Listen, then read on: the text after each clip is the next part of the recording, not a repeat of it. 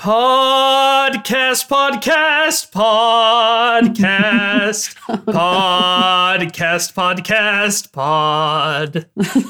Now, I picked that one because it's the only one that has singing. It doesn't have lyrics, but it does at one point have, a choir singer being like, oh! Very true. So there you go. That's that. Maybe our podcast has graduated. There you go. Maybe we're at a podcast wedding. Either way, let's go ahead and get into the show.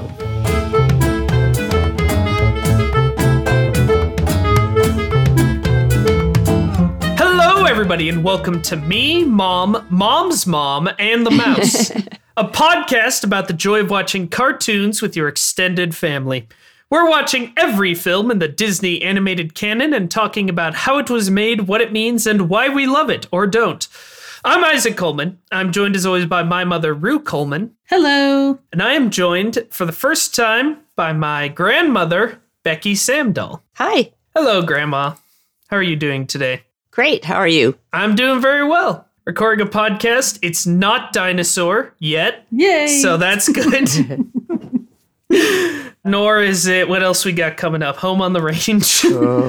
Because we are, of course, this week continuing Disney's grim experimental era. It's not all grim. It's not all grim. Disney's roller coaster of an experimental era with 1999's Fantasia 2000, directed by, now buckle up for this one, it's been a while since we had to do this, live action sequences directed by Don Hahn, animated segments directed in order by Pihotay Hunt, Henda Butoy, Eric Goldberg, thank goodness for that one, James Algar, Francis Gleba, and Paul and Gaëtan Breezy, the Breezy brothers, who we talked about on the Hunchback of Notre Dame episode, the heads of Disney Animation France. And so that's all of our directors. And, of course, we do want to give a special shout out to our editor, Brad Murray at Oak Studios. Brad, thanks for all the work that you do, turning our ashing, blighted podcast into something that is green and growing and full of life. I really had to work to find anything to say in a movie with no dialogue. But Grandma, one of the things we say on this podcast is that we're, a Disney family going back 4 generations, right? Me, Mom, your mother, and your mother's mother.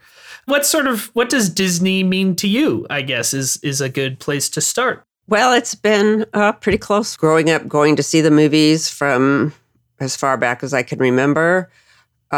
This is a little early maybe, but I remember when we went to see the movie Fantasia at the theater. I don't remember how old I was, which showing it was, but when Grandpa Lee and I were dating and I was talking about Disney and he said, oh, it would be so boring to go see a Disney movie. And I said, what is wrong with you? And I made him take me to see. Actually, we went and saw A Song in the South, if I remember right, back when they were showing that at the theater. And another, it was a double feature. I can't remember now what the other thing was. But anyway, so we used that for dating. We went to the Disneyland park, the park, when I was in the 3rd grade. We were living in Los Angeles while my dad went to IBM school. And we went out one day for a drive and they just said we weren't going anywhere special. We were just going for a drive. But we actually went to Disneyland as a surprise. And the other big thing was when my dad went to the World's Fair in 1964 with IBM, he came home so excited for us to go see Small World. I never knew he got to go to that World's Fair. Oh, you didn't know that? I didn't know that. Oh, my goodness. Yes, he was at that World's Fair. Wow, I've heard so much about that World's Fair now. Yeah, because you probably watched stuff on Disney Plus about it. We did. So anyway, he was there. Then, of course, I worked at the Disney store. I worked at 3 different ones, 2 in the San Jose area, and then 1 out in Sarasota, Florida. And because of that, we went to the parks even more because we got free passes. Yeah, that was cool. And we were only 2 hours away from Walt Disney World. So Well, and even when we still lived in California and we wanted to meet up with Christopher's dad, we met at Disneyland and I got him into the park for free and we spent a bunch of time together. So Disney means a lot. Glad you converted Dad into it because, otherwise you'd have had to, give him up for someone else. I know, right? He was somewhat into it and into the park, because they always had IBM night, but he just thought he'd outgrown the movies. Right. So I know that we offered you, basically like, here are all the movies we have left to do. You can pick one. You selected Fantasia 2000. What is it about this movie that, you wanted to come on and talk about? What does this movie mean to you in the parlance of the pod? Right. Well, as I mentioned, I'd seen Fantasia even in the theater, as well as then owning it when it finally came out on to VHS. And I always just loved the movie. We, as you mentioned, I think it was on the original one about Fantasia, being a musical family. Yeah. I grew up with music all around me because my parents were both involved in music in high school and stuff. So when I found out that they were going to come out with Fantasia 2000, well, it wasn't Fantasia 2000 at first, but anyway. Yeah. When I found out that they were making a new one, I was really excited. And I worked at the Disney store when it started, getting close enough to be talked about and named, etc., so that I could get a little bit of inside information because of that. And I got the CD ahead of time with all the songs from the movie. And I felt like, even though I had nothing to do with the making of it, I felt like because I worked for Disney, that I had a small piece of that movie. Mm-hmm. When we went to see it, which I know you'll be mentioning more about, but it was only in IMAX at first. We had to drive to Orlando, and I was so excited. I just couldn't wait to see it. It definitely exceeded my expectations. Yeah. Being, of course, the IMAX, and then you just felt so immersed in it. And by the end, I was crying. It was just so meaningful to me. It is beautiful. I can totally believe crying at the ending, especially. It would be great to see this in IMAX. Unfortunately, Disney doesn't really do repertory screenings now. They don't really show their old movies back in theaters. I mean, they're not that interested in theaters these days in general. In fairness, there is a pandemic on. But, True. It would... Maybe for some big anniversary, it'll come back. Right. I could definitely see if they ever do a Fantasia 3, and I do not see modern Disney doing that, but we can certainly dream. No. Then they might bring them back. But well, who knows? Another 60 years. That's right. Oh, yeah, right. That's all we need. Exactly. It'll be Fantasia 2016. It will be showing on the last theater left. Yeah, you'll have to wheel me in the wheelchair. That's right. We definitely will. Yeah. Yep. Oh, you'll be a brain in a jar by that point, but that'll be modern medicine. You'll have a big robot body. Who knows what the future holds? Mom, what does this movie mean to you? Well, I also, of course, loved Fantasia and was excited about it. We also went and saw it in the IMAX. We didn't have to go as far, at least, but we did get to go see that, and it was a lot of fun. And when it came out on, home video, I got the DVD set that's both Fantasia and Fantasia 2000 in a single box set.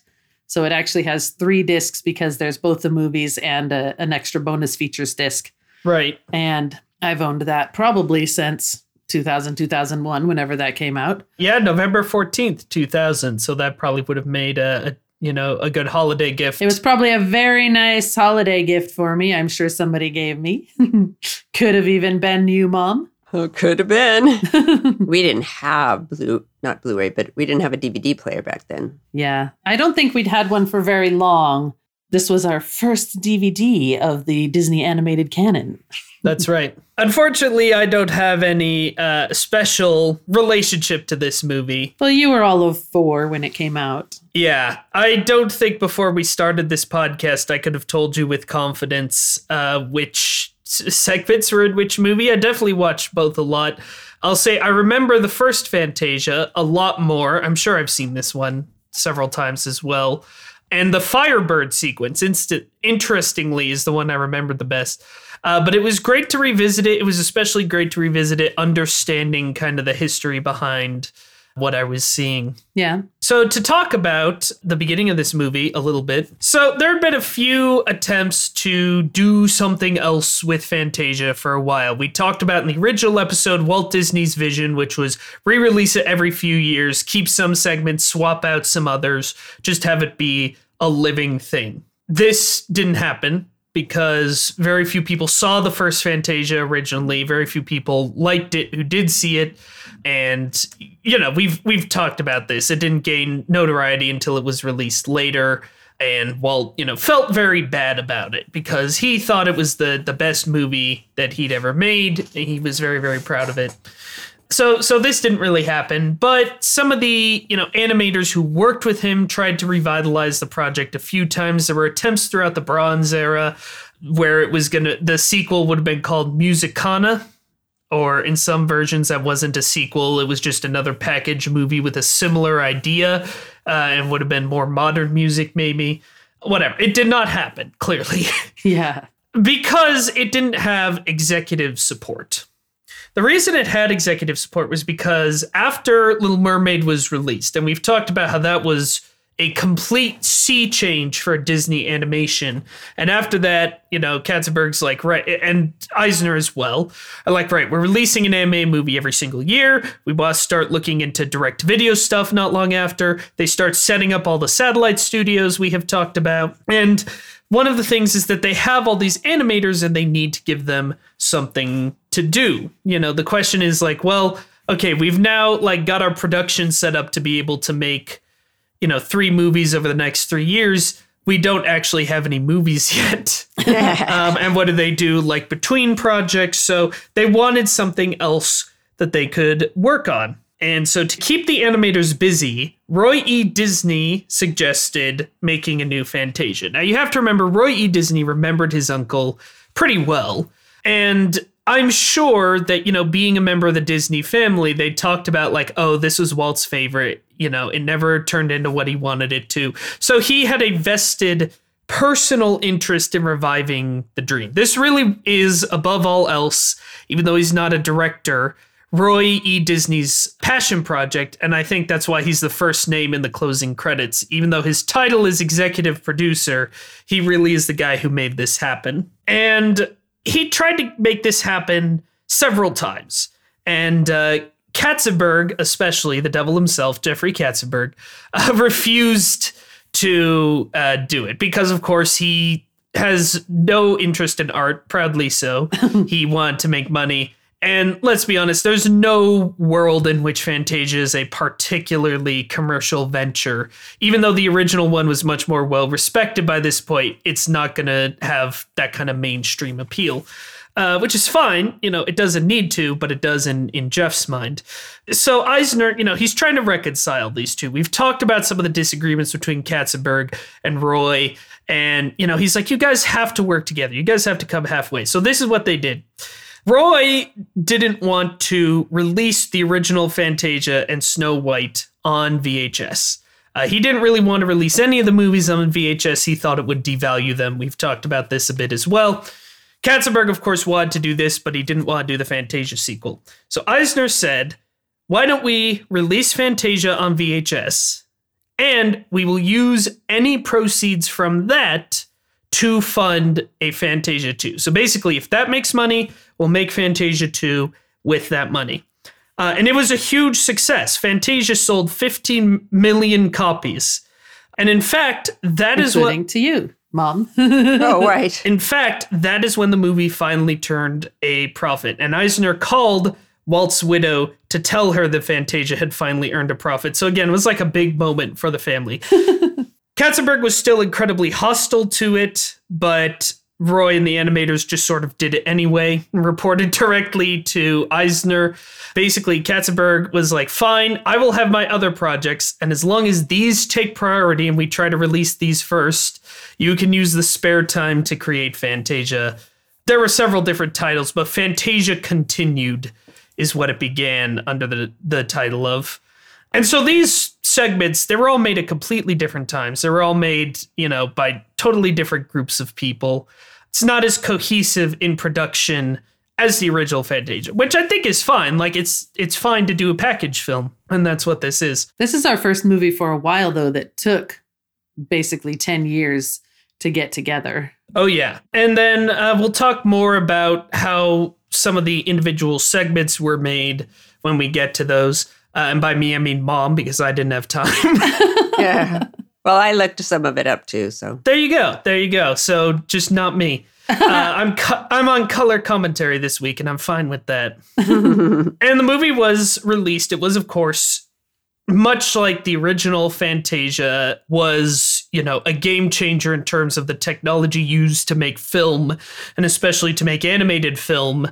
Roy had the idea of, what if we made this the first ever animated movie for IMAX, which I think a lot of people don't realize now. We were talking about this, how much rarer, young people don't realize, right, how rarer IMAX used to be. When this movie premiered in IMAX in 1999, it opened in 75 theaters worldwide. That's 54 in North America and 21 in the entire rest of the world. That is how rare IMAX was. IMAX didn't really become a thing you could expect every theater to have until 2008, 2009. Technically, when it opened in the IMAX theaters, it was actually 2000. It was January 1st, just after midnight.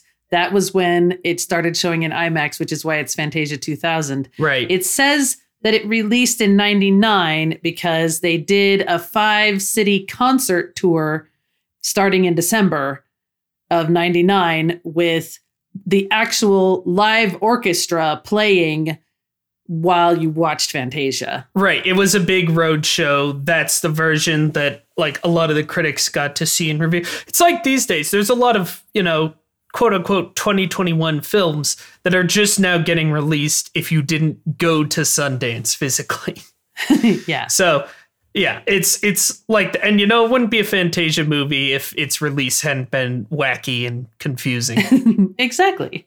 But then, of course, after the IMAX release, it did extremely well. It set new records for IMAX movies at the box office. And then it was released in, all theaters. Essentially, it was released in a more standard def version. And it did quite well as well. Well, okay, let me say this. It did quite well, but it had also cost so much to make it didn't really turn a profit. Right. That's the thing. For a Fantasia movie, and again, I love Fantasia. Like you can hear the previous episode. This is me talking as a box office pundit and not like a lover of cool things. Yes. But for a Fantasia movie, it did incredibly well. But Eisner saw it as, quote, Roy Disney's folly. He would use that term a few times. And this is where we start driving a wedge between Roy E. Disney and Michael Eisner that will eventually lead to Eisner firing Roy, essentially, and then Roy firing Eisner. Yeah. We're going to have a mutual firing. That is the Disney War of the book Disney War, which I will be reading from again today.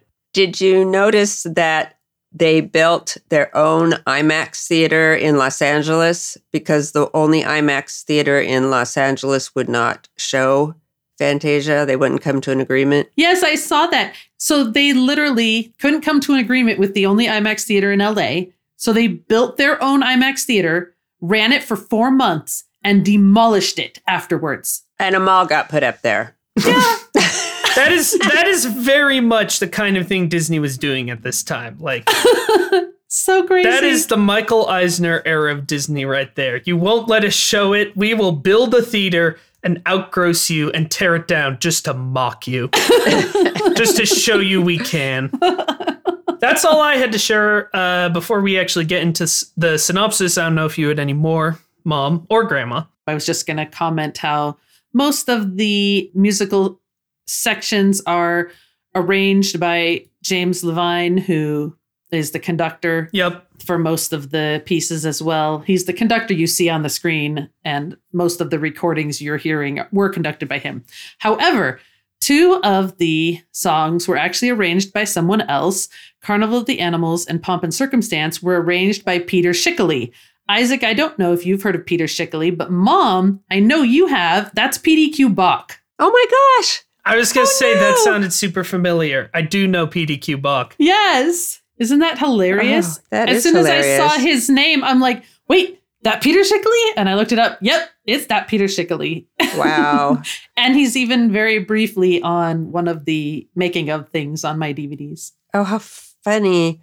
Well, the thing I thought was interesting when I was listening to somebody tell about the making of was that, well, first of all, Eisner wanted somebody else, I forgot the one person, who just turned it down flat for a conductor. Then he wanted Leonard Bernstein for a conductor, but he passed away. Oh, yeah. And so he couldn't get him. Yeah, Roy had actually been in talks with Bernstein since this was just a dream, before it even got officially approved. That's always kind of who Roy wanted. But as you say, he passed away. Yeah, but Eisner apparently really wanted him too. Mm-hmm. But the other thing, and I don't know, maybe you're going to bring this up, was besides the fact that Eisner wanted Leonard Bernstein to do that, he also thought that they should include one of the songs to be something by the Beatles. Yes, I did want to mention this. One of Eisner's early ideas, because of course, again, he's thinking from right, how do we make this have a little more popular appeal? And also because he thought it sounded like a classical song and that was close enough. So he wanted to do Let It Be by the Beatles. He wanted that to be a song. Which, I mean, it's a great song. It would be interesting to see animation put to that song. It would not be Fantasia. He had zero respect for what I would be shocked if to this day Michael Eisner has seen the original Fantasia. I would genuinely be surprised. Yeah. I don't know that he would get it. I really don't think he would. Uh-huh. Yeah. Yeah, they had to make a lot of compromises with him. We'll talk about the greatest one when we get to the segment he was in charge of. But obviously having all of the celebrity presenters too, I think is a nod to more commercial sensibilities.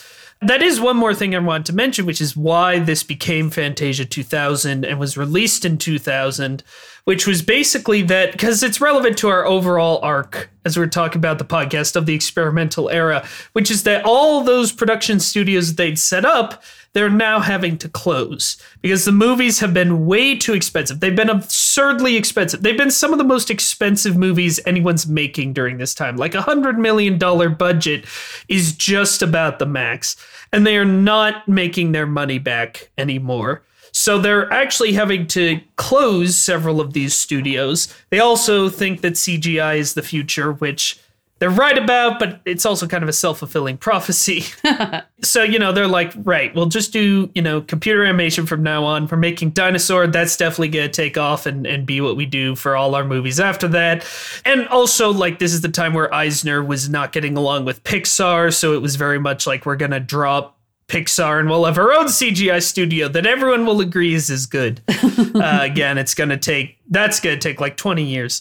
But the point being, so they weren't sure they were going to have a movie to release. And they're like, right, what's the closest to done? And it's like, well, Roy's been working on Fantasia for 10 years now. And they were really slow moving because Roy, again, it's his passion project. He wanted it to be perfect. Reading about how long it took them to pick out the musical compositions that they really thought they could do something with, all of which is great. Mm-hmm. But so they were like, okay, we need you to release this now. And they diverted more resources to getting it finished.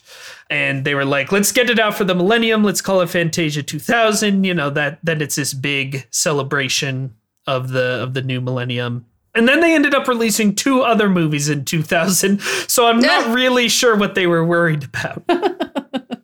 It's true. But yeah, that's the story. Let's go ahead and go into the movie segment by segment. Well, of course, first we have to start with an intro, and it starts with these kind of square-ish things kind of flying in to make the stage. They call them sails. So I actually watched some making of things from my DVDs and also a commentary. So it's like, now I get to hear the directors actually talking about what they were calling these things. So all these sails come flying in, showing little bits and scenes, and you hear bits from the original Fantasia, including some of the original Deems Taylor narration, which doesn't survive anymore in the in original Fantasia. So I was like, yay, Deems Taylor. Though this doesn't have him saying my favorite line from the original Fantasia. It cuts out the one bit, which is him saying absolute music. It has every other part of that introduction where he's describing the different types of segments you'll see, but he doesn't say absolute music.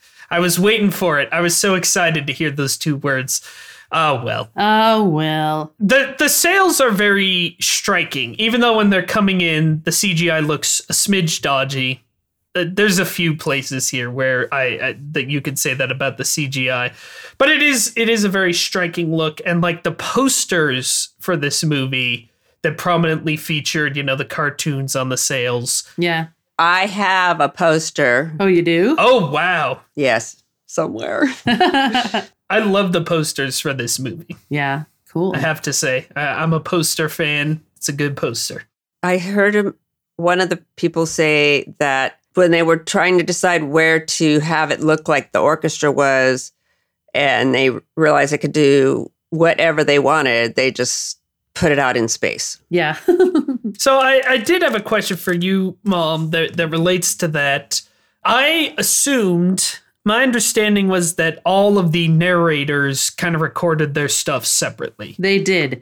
And in fact, they even talked about in some of those intro segments, here you see the orchestra that we filmed in this location on this date. And then months later, we filmed, this one person. And then this other thing that's happening in the same shot happened at a completely different time. Right. That's why I assumed they had Not always. Sometimes people were together, but a lot of times the people introducing each segment were almost never with the orchestra.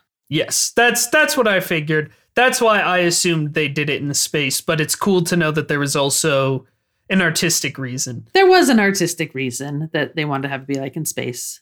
And we get to see the title screen and, the orchestra is there. And I'm not sure if you see them here or just other times, later, where they actually have the orchestra and the animators. Mm-hmm. So you're including everybody. Not everybody, but you're getting a representative sample of everybody who had to work on it together. Like, we just threw these people all out in space and made them do it. They're imprisoned in Time Cube. And we go right into Beethoven's Fifth. We do. No intro for this.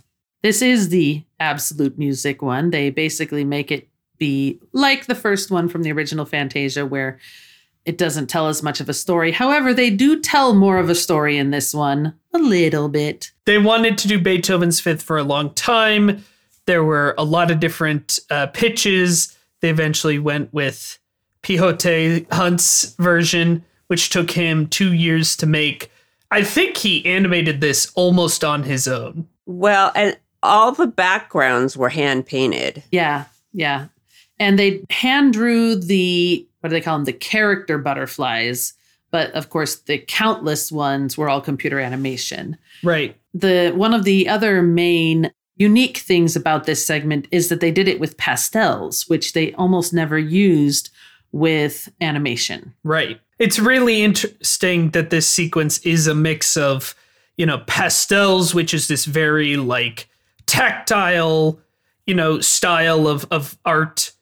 And yet it's only possible because of caps and computer generated imagery. So it's a great way to start where it's like, here's something that's very old and something that's very new combined.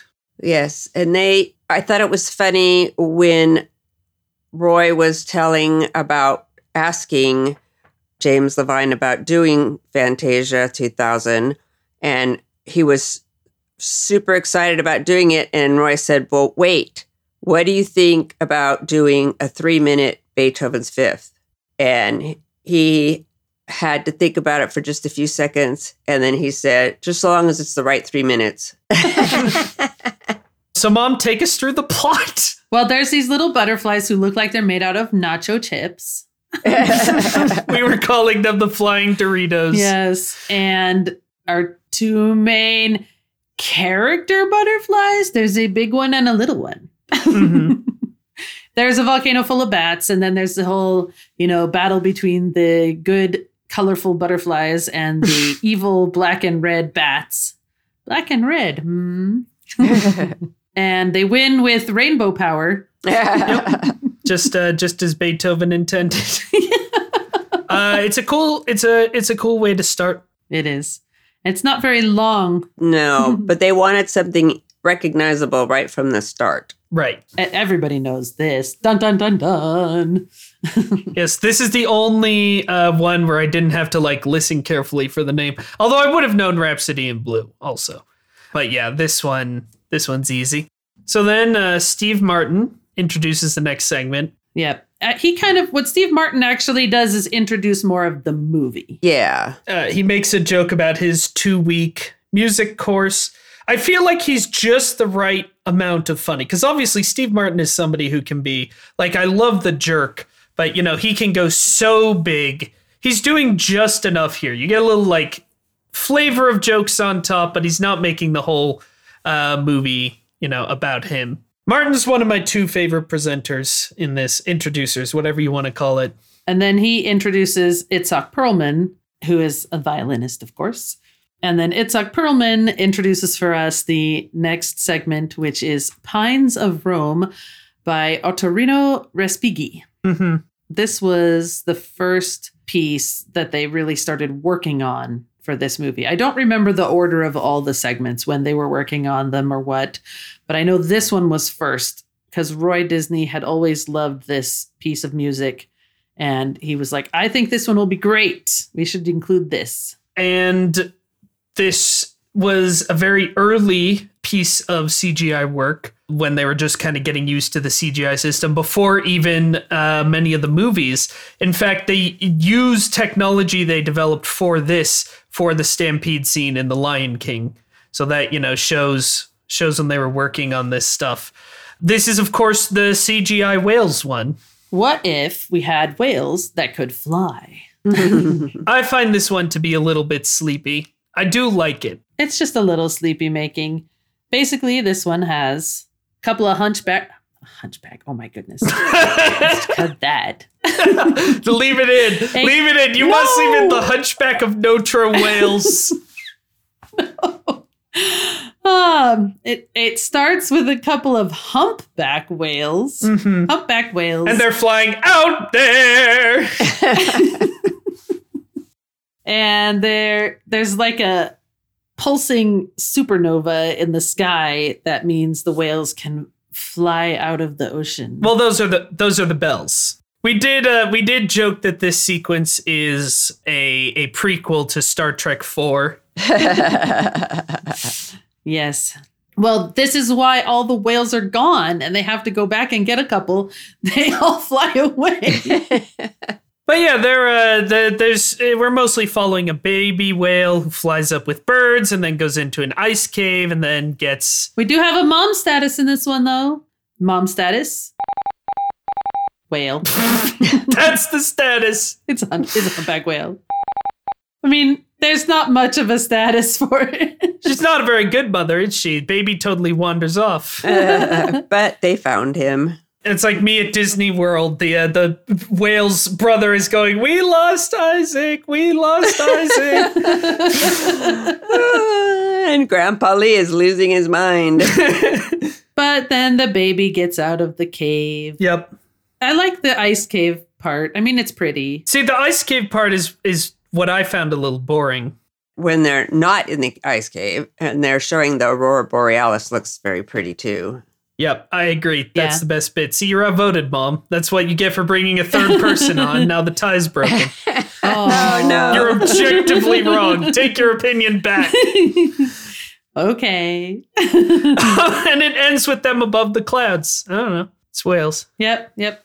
But all the whales then join the family And that's what they were using for that's when they were, coating the big pod of whales that becomes the wildebeests later. Right.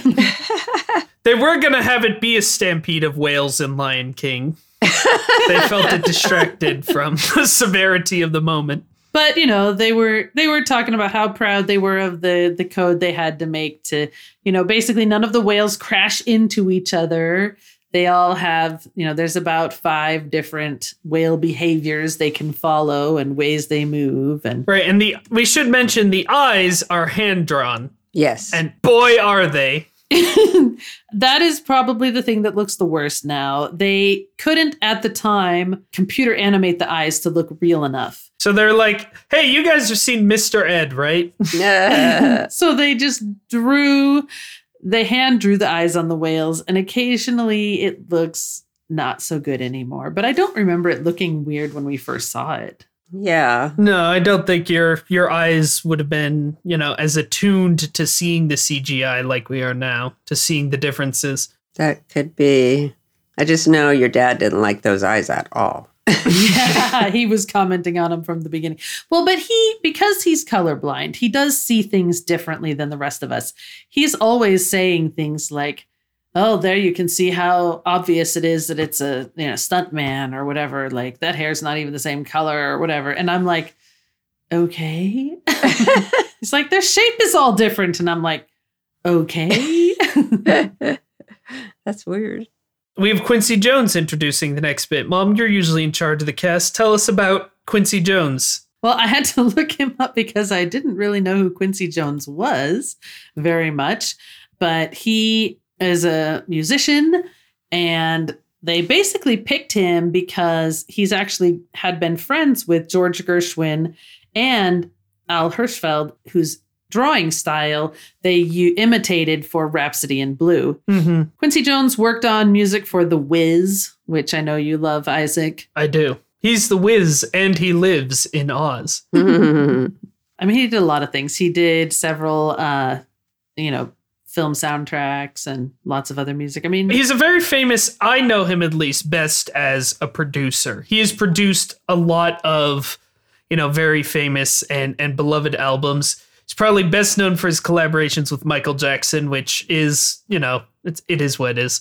I also know him for giving just incredible interviews. He is one of these guys, especially at this point in his career, right? I mean, he was born in 1933.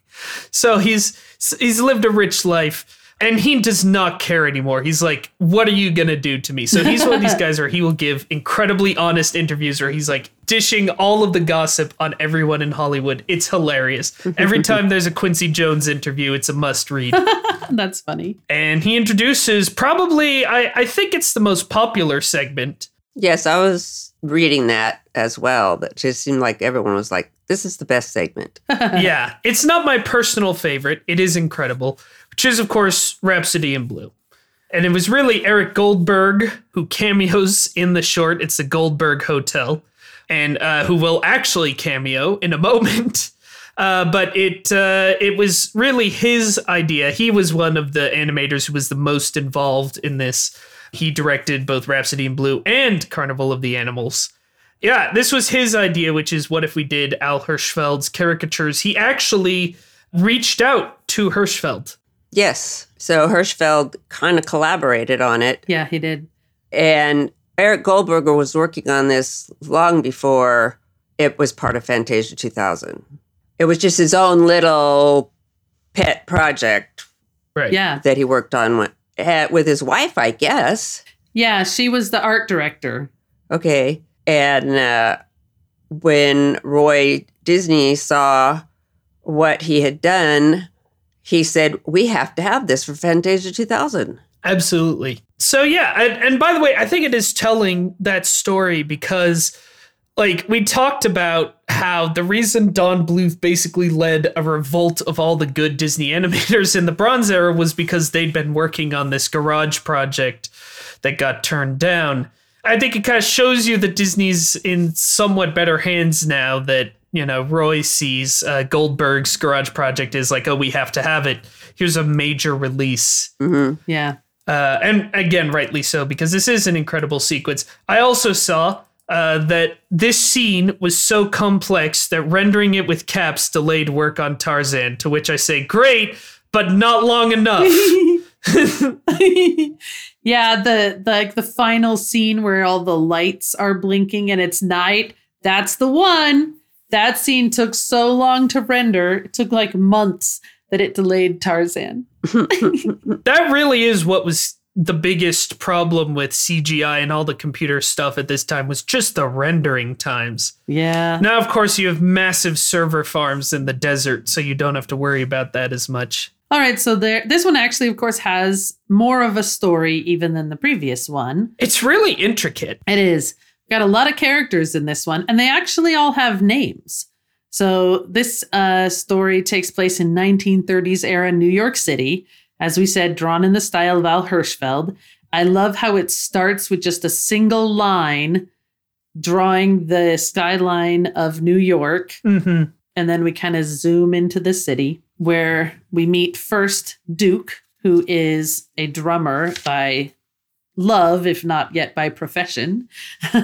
He's named after Duke Ellington, apparently. Mm-hmm. This sequence reminds me of All the Cats Join In from Make Mine Music, but it's like a better, longer, big budget version. Not only is it jazz, but it's kind of a similar art style. The funny thing, of course, being that they take place in about the same time, but that one was present day. Oh, yeah.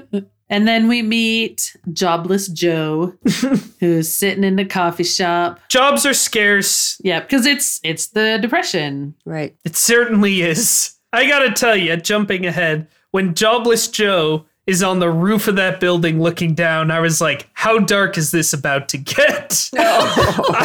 That's me in my dark mind, I guess. But I was like, what is about to happen? Not that dark. Not that dark. Not that dark.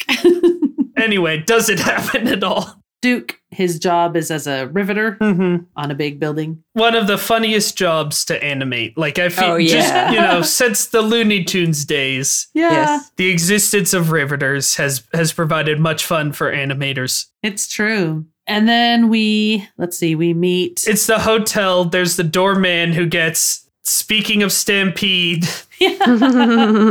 So first we see coming out, I mean, there's the tons and tons of people, but the specific characters we see coming out are a little girl, Rachel, with her ball, with her parents, and she is sent off with Nasty Nanny.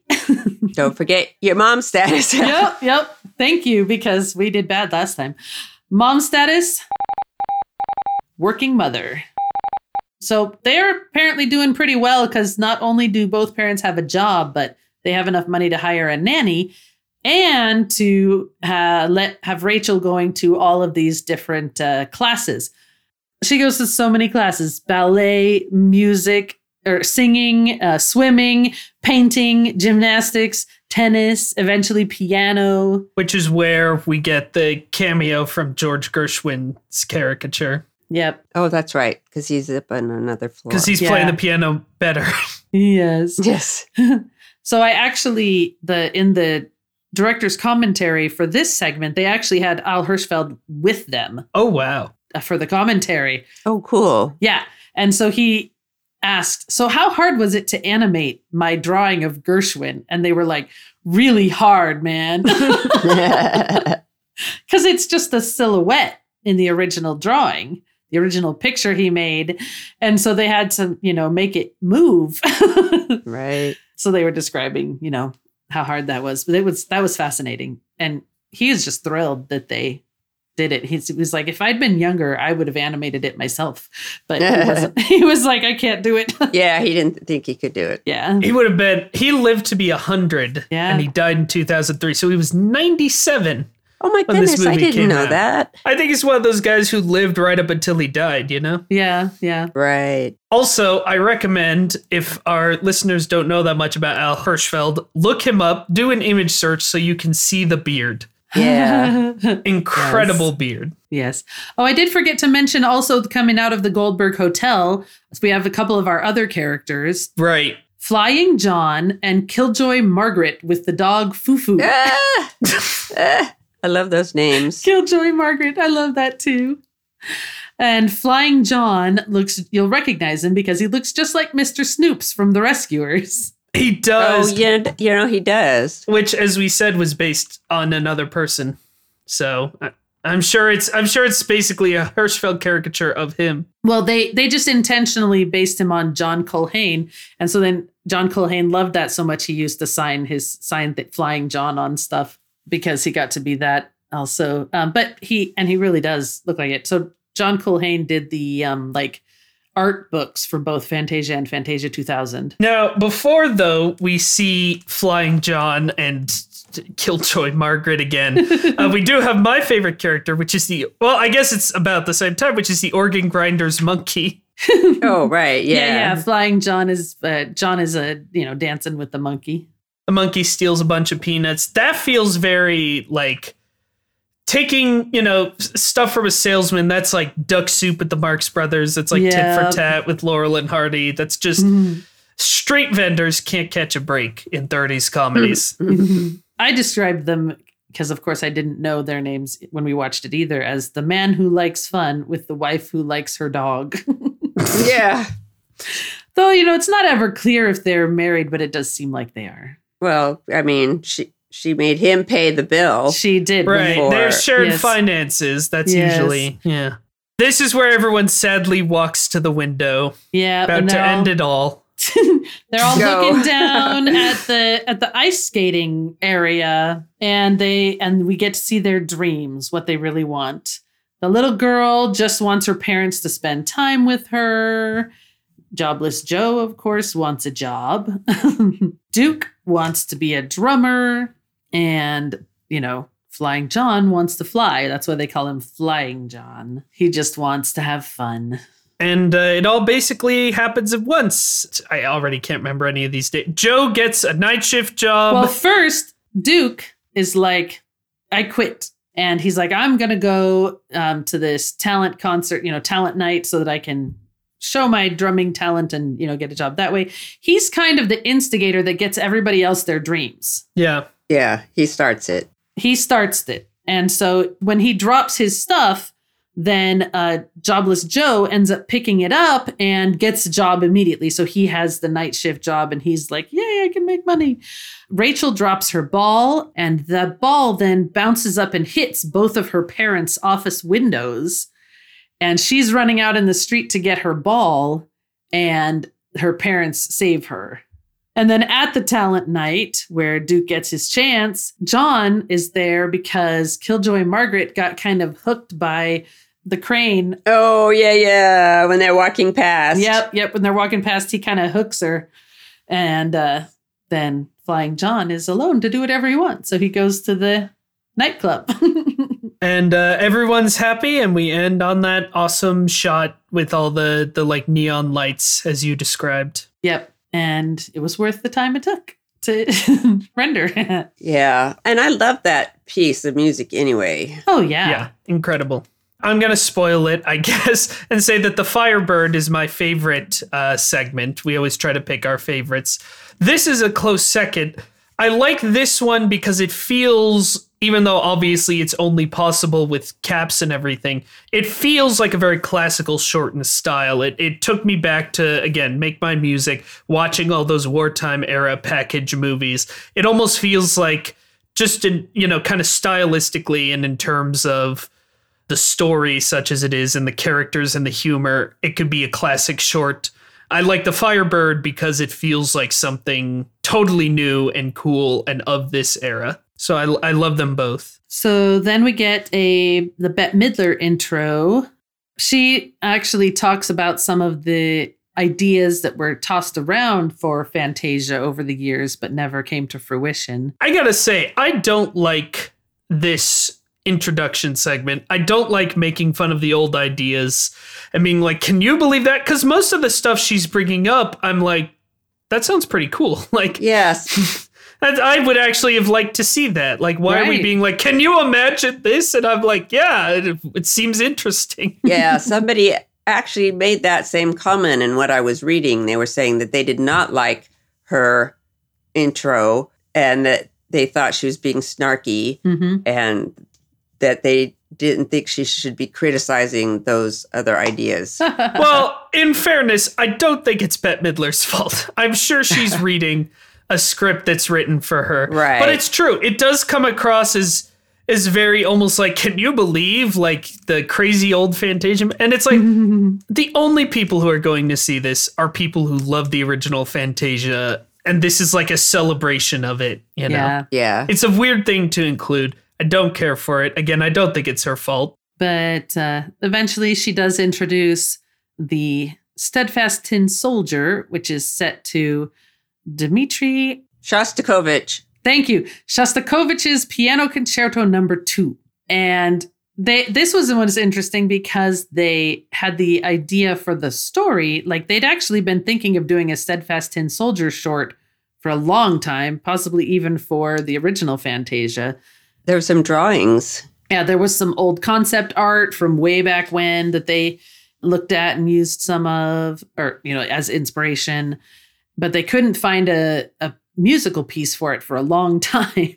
But Roy really wanted this piece, Yeah. this musical piece done, but didn't know what, story they should have with it. And I can't remember which person it was, finally put them together and it was like, well, this is perfect. There you go. So the art director for this one, Michael Humphreys, he's the one who had the idea. As you say, Roy had picked out this song. They had the Steadfast Tin Soldier drawings already. He's the one who had the idea of putting the two together. And he wanted to give it a very classical feel. What he said specifically was he wanted it to feel timeless. Yeah. Then the director, Hendel Butoy again, was like, right, what if instead of making it timeless, we made sure this would be the most dated one forever? Oh, no. I don't know. That might be a bit harsh. But this is, of course, the first ever Disney thing to include CGI main characters. It was the first thing made in-house at Disney Animation Studios, not at Pixar. And they actually started work on this before Toy Story. So you could say they were working on it sooner. The backgrounds are all hand-drawn, but the characters are CGI. And by the time they were working on this one, they had been able to get the eyes better because they did this after the one with the whales. Oh, right. So they didn't have to hand-draw the eyes. I did read that they were going for porcelain. Yeah. Yes, right. I mean, that is, again, it's the same idea they have with Toy Story, which is like, well, CGI right now can only make everything look very shiny and fake. So let's make characters that are shiny and fake. Yeah. And that's a good idea. When this one started, Grandma, you said, oh, I don't like this one as much. The Jack in the Box has always upset me. And I was like, what do you mean? Everyone makes this joke now, but the Jack in the Box is horrific. Oh, yes. So creepy. The funniest thing is they were trying for some, live action reference for the Jack in the Box, and they couldn't find any Jack in the Box toys because they don't make them anymore and nobody had one. Oh my goodness. And so they never could get an actual Jack in the Box toy to use for live action reference for the Jack in the Box. Oh no. So maybe that's partly why it's extra creepy. I think they did this because they were like, right, in the original Fantasia, Chernobog gave people nightmares. We need our own satanic figure. I guess. I will say, this is my theory only. I've seen no proof of this, and I did look. I think that the evil Jack in the Box from hell looks a bit like Jeffrey Katzenberg. And these animators were not above doing mean caricatures, especially of Katzenberg. We've talked about a few in the past. Yeah. That is my personal suspicion, just because they were doing mean caricatures and they do have a bit of a similar look. I have no proof for this, totally unsubstantiated. That's my feeling. Spreading rumors. Mom, however, does stand by all those statements. She loves doing libel. So just so everyone knows, just so we have that in writing. Mom's two favorite things in order are libel and Disney. Yeah, now you're making stuff up. Apparently there was originally plans for like a whole bunch of Hans Christian Andersen stories collected into a package movie. And that's where the original artwork that they had, the original concept art for Steadfast Tin Soldier came from, because that's, of course, one of Hans Christian Andersen's stories. And they did stick fairly close to the original story, except for the ending. So basically, you've got a set of tin soldiers. The last one only has one leg because there wasn't enough tin to pour out into the mold, as they say in the story. That kid broke that. Yeah. And he sees the ballet dancer and thinks she's the same as him because she's standing on one leg. And so he's like, oh, she will like me because we're the same. And then he goes to give her a flower and she puts her other leg down. And he's like, oh, never mind. The creepy Jack in the Box is interested in the ballet dancer too, but... I am a marionette, he slimes. So they fight for the girl, and the toy soldier gets knocked out of the window by a wooden boat, which he then lands in and has a whole adventure floating down the sewer. The rain in this, and this is so strange to me, but the rain in this short was taken from Bambi. They took animation cells from Bambi, scanned it into caps, and then digitally altered it to fit the segment. Oh my goodness. It's Bambi coming back again. I mean, Bambi is in all of them. They do reuse a lot of animation from Bambi, but it's like you couldn't draw rain. I suspect that must have been something they were finishing later, right? When they're like, this must be done in 99. We're running out of time. And like, well, I'm not drawing rain. The rats in the sewer were the creepiest part of that part of the movie, of the segment, I mean. Yeah, they look like, Lady and the Tramp rats, where they definitely do. Very evil. But there's so many of them. Yeah. Originally, they were going to have the rats be comedic, but they felt that didn't fit that part of the music. Mm-hmm. Yeah, much more menacing. I agree. I actually watched the alternate scene, and it's much better as is, even if the rats are creepy. Yeah, it fits the music. And then, of course, eventually the soldier goes through a grate, falls out of the boat, and gets eaten by a fish. He has to get eaten by a fish because this is his way to get back home. Right. The fish is caught in a net and then sold from a fish seller, purchased by the home where the toy soldier is from, in an amazing coincidence. Oh, yeah, that strains credulity a bit. I was with you with the talking, living, moving toys. Then when the fish is cut open, the toy soldier falls out. And the little boy is like, yay, my soldier, that smells like fish, huzzah. And yay, the fish that is poisoned. Yeah, by the lead.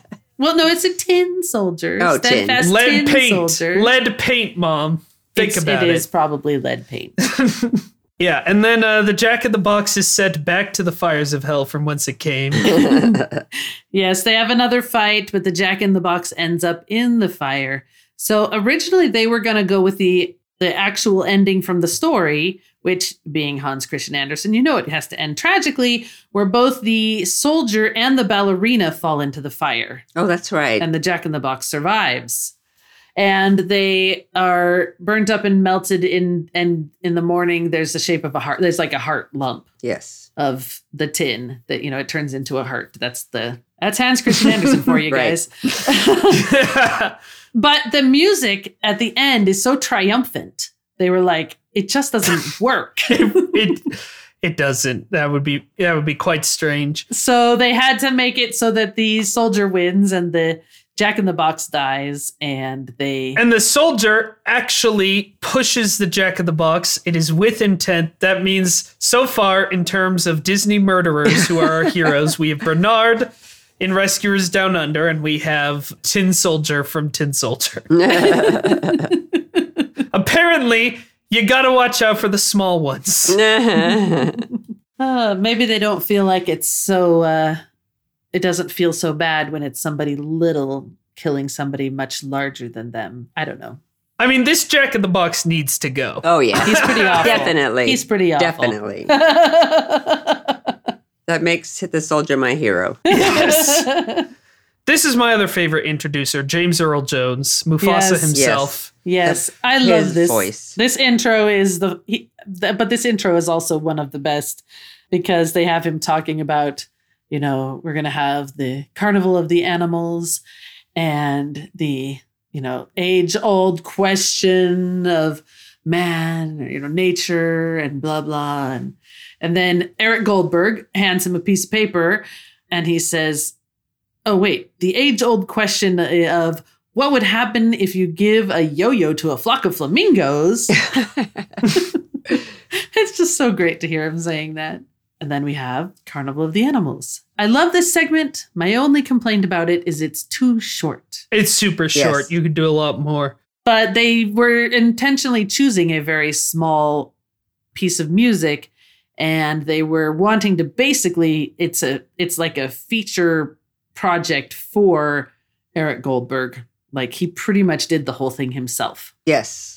And Goldberg, we should say, is still doing stuff to this day. On Disney Plus, there's these how to stay at home shorts that's goofy. It's the goofy how-to shorts, but it's in the pandemic. He's putting on a mask, all this stuff. Those are all Eric Goldberg animated those himself. Again, it's just like he did this project for fun, and they're like, well, we'll put that on Disney Plus. Yeah.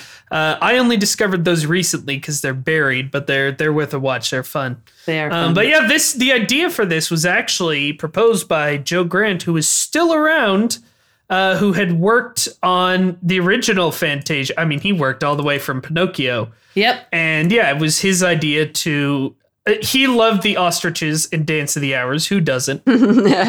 Yep. And he was like, you should do more ostrich jokes. What if one of the ostriches played with a yo-yo? They were like, good idea.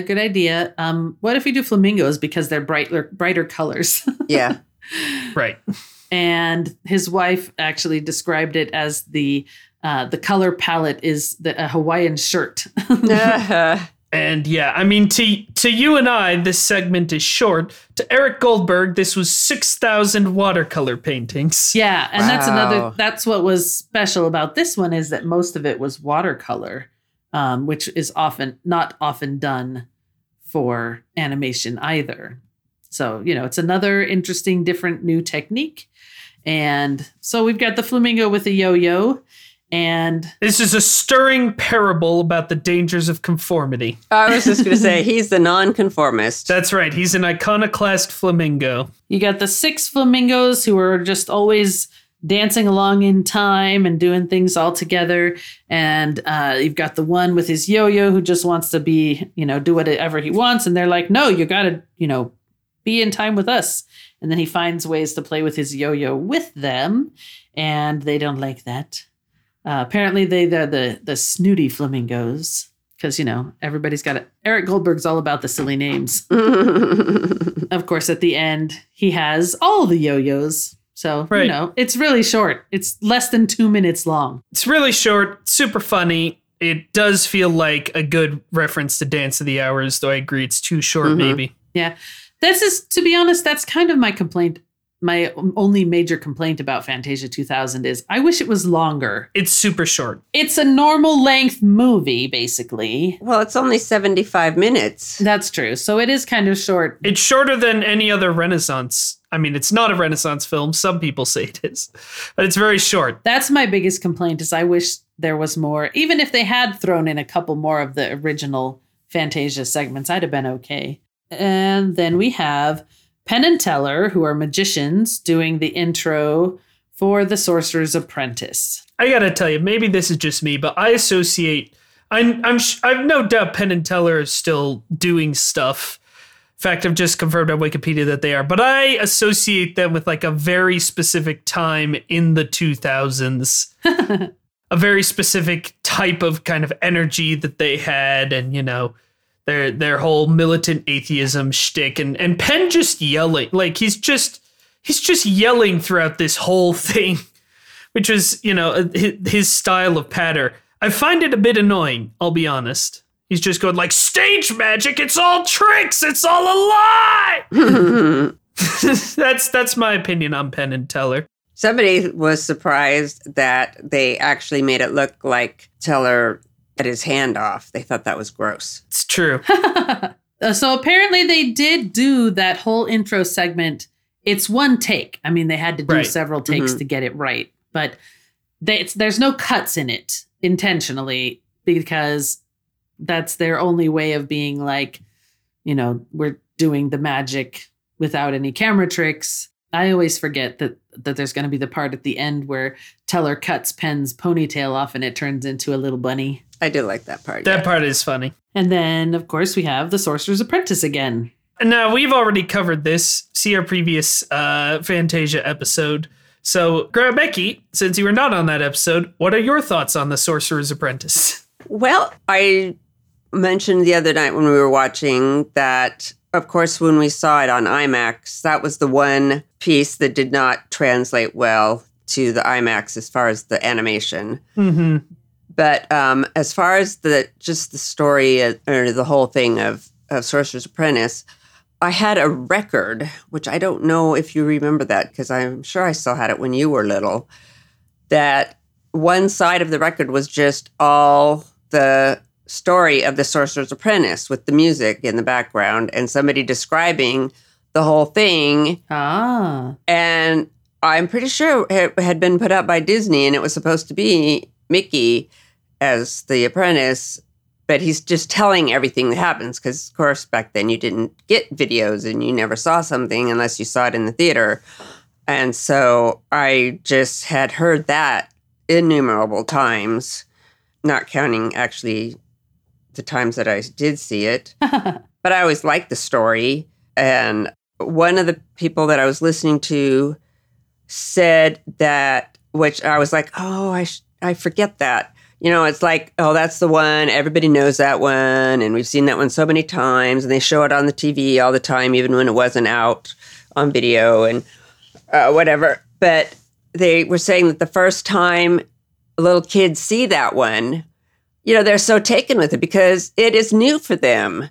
And when they see all the broomstick pieces turning into brooms and they're like, oh, you know, and yeah, I was just like, oh, yeah, it is always fresh for somebody. I think Roy was talking about that on the commentary that I was watching, where he said that when you see the little kids watching it for the first time and the brooms start coming back to life after he's chopped it up, they're like, uh-oh, he's in trouble. Like even all little kids can relate to Mickey getting in trouble. Yes. And he just loves seeing that on their face every time. I will say that the best part about the commentary I was watching was during this segment, Roy Disney talks to Mickey about what it was like to make The Sorcerer's Apprentice. That's great.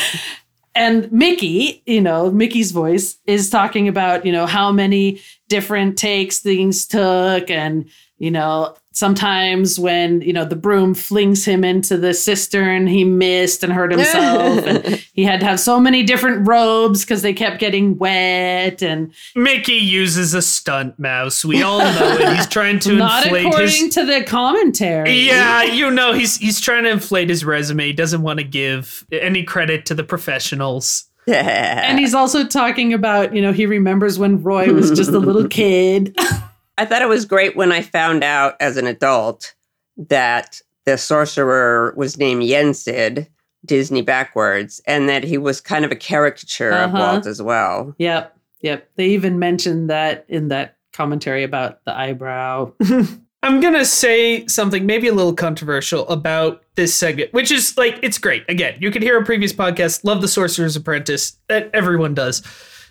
I kind of wish it wasn't in this movie because it feels, even not watching it on IMAX, it looks so different. It feels so different. Yeah. Like it's paced differently to the modern shorts. It makes it impossible not to compare them. And I'm not even saying that one style is necessarily better. It feels kind of out of place, to be honest. It's a little weird. Kind of wish it had been all new. But then again, if Roy had his way, this would be half existing stuff. So I don't know. Oh, yeah. I wonder if it would have made it seem less out of place if they had been able to include something else from the original. I don't know. Yeah, I don't know. Maybe. I kind of just wish they'd let Roy take the 25 years he probably would have originally taken to make 90 minutes worth of like perfect shorts with obsessive animators. Yeah, but you wouldn't want them to still be working on it or anything. You'd want it to be out. Fantasia 2010. All I'm saying.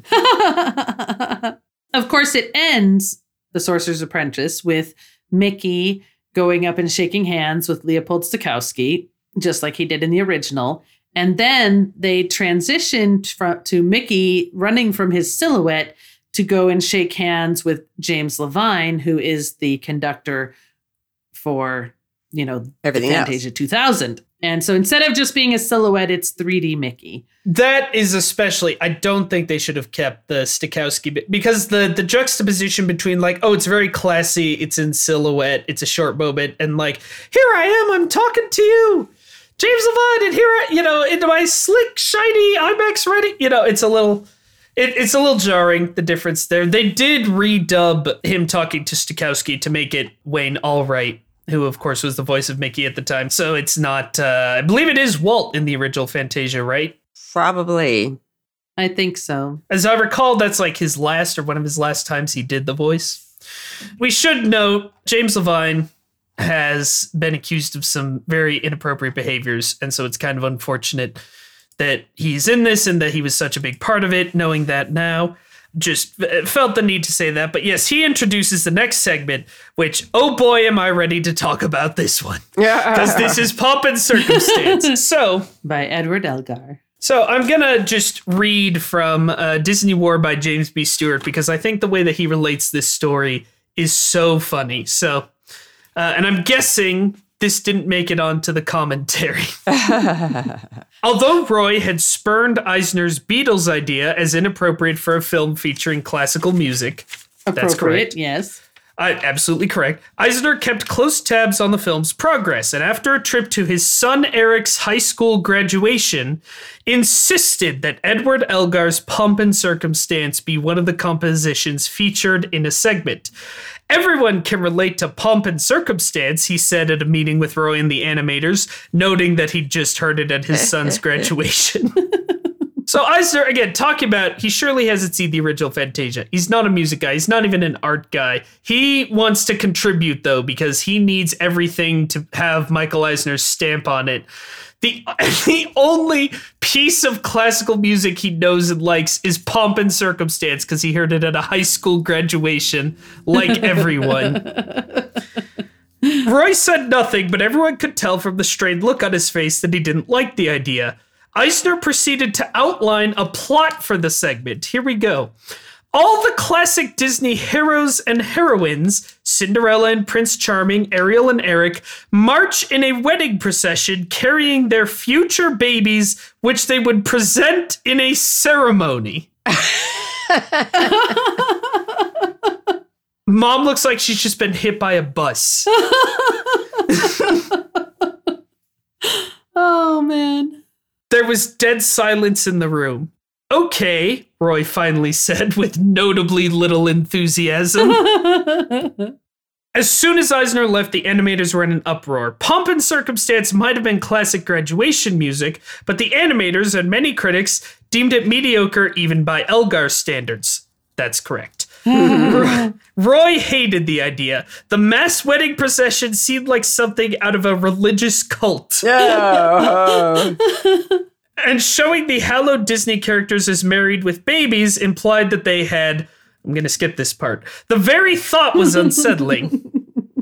If you know, you know. Still, Roy reluctantly concluded that they would have to try to implement Eisner's idea. Several animators were assigned the task and came up with a mythological Greco-Roman setting for the ceremony with classical architecture and gardens. Various characters paraded by carrying babies or pushing them in perambulators and strollers. When they unveiled the segment to Roy and the other animators, there was stunned silence. This is an appalling abuse of the characters, one animator finally said. It's terrible. The animators flatly refused to continue work on the segment. Good. Roy and Schumacher, who we talked about last week, finally conveyed the news to Eisner, who reluctantly gave up the idea of babies. I don't care what you do with it, but you have to use Pomp and Circumstance, he finally said. Roy concluded it was the price he'd have to pay to get the film made. The worst idea ever. So bad. I gotta say, I don't care. Maybe it's just because I knew that story, because I read Disney War in advance, and you better believe I had that double bookmark to be like, oh, I can't wait to talk about that.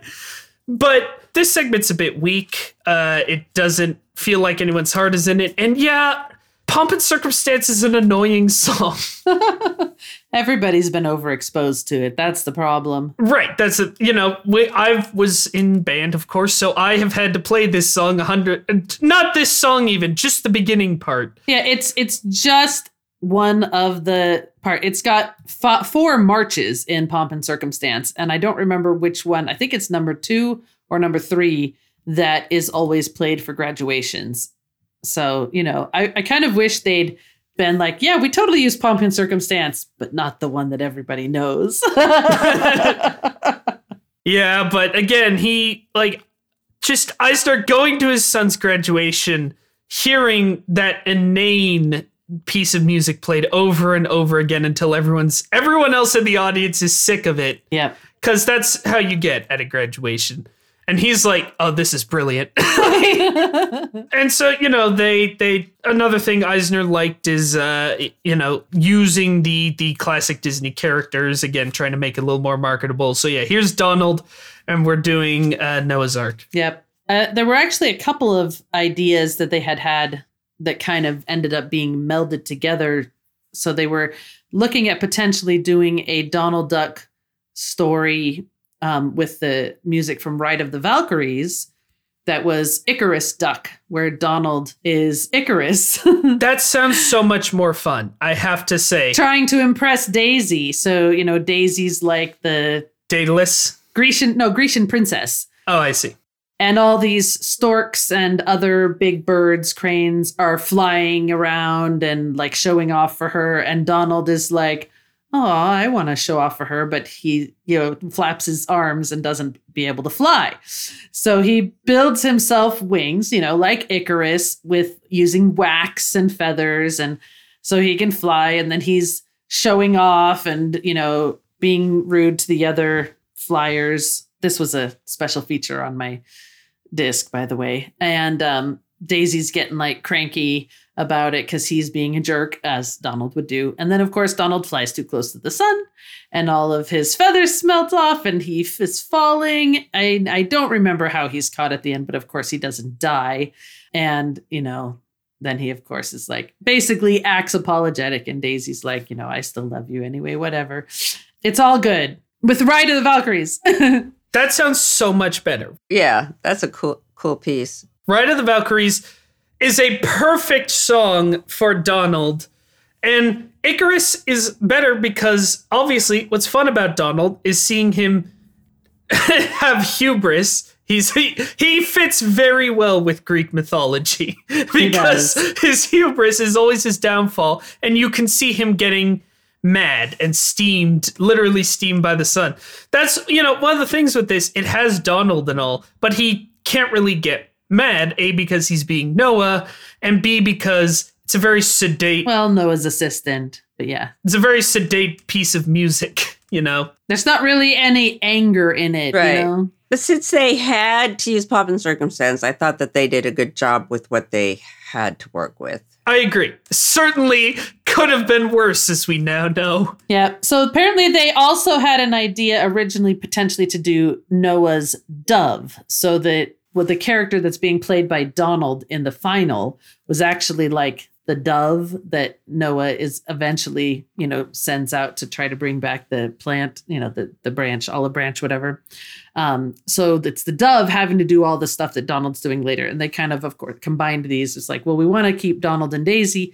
Let's have them be Noah's assistants instead of this random brand new dove character, which, to be honest, if they're going to do Pomp and Circumstance and they're going to do it the way they're doing it, I like it better with Donald than random brand new dove character. Yeah, this is not the animator's fault. That's for sure. Agreed. However, I would love to see the horrible baby parade footage they produced. Just because I'm curious. Not in the movie. It would be terrible. But I am curious to see. They did not have that as an alternate concept because, you know, they have on my bonus features disc, it has, you know, each segment with background information and alternate concepts. And so what I was describing with the Ride of the Valkyries one, it was the whole storyboard set to music. Right. So, you know, basically I watched the whole thing, just not fully animated. They don't have the baby thing. I'm imagining Roy walking out of that room saying to the projectionist, burn this. Yeah. Use it. Never find it. Yeah. Basically, in this one, though, if we're going to describe the story of it, Donald is Noah's assistant. He's like, it's your job to get the animals on board the ark. And so they're loading him on. And one of the funniest bits, I think, is when Donald sees the two ducks getting on and just makes that face like, what? But Daisy and I are two ducks. Yes.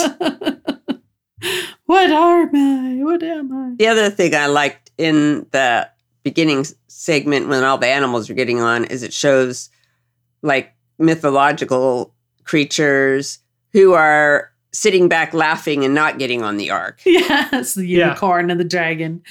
I also really like how so many of the animals that are in this opening part look like animals from previous Disney movies. Yes. So they did keep that idea sort of, like, hey, look, we used these characters from the other movies, so you'll see, some of the elephants look like they're from Jungle Book. There's the little frilled lizards that look like from Rescuers Down Under, and a whole bunch of, basically almost all the animals you can be like, that one looks like it's from insert earlier movie here, However, Donald doesn't see Daisy get on the boat, and Daisy doesn't see Donald get on the boat, so they both think the other got lost in the flood.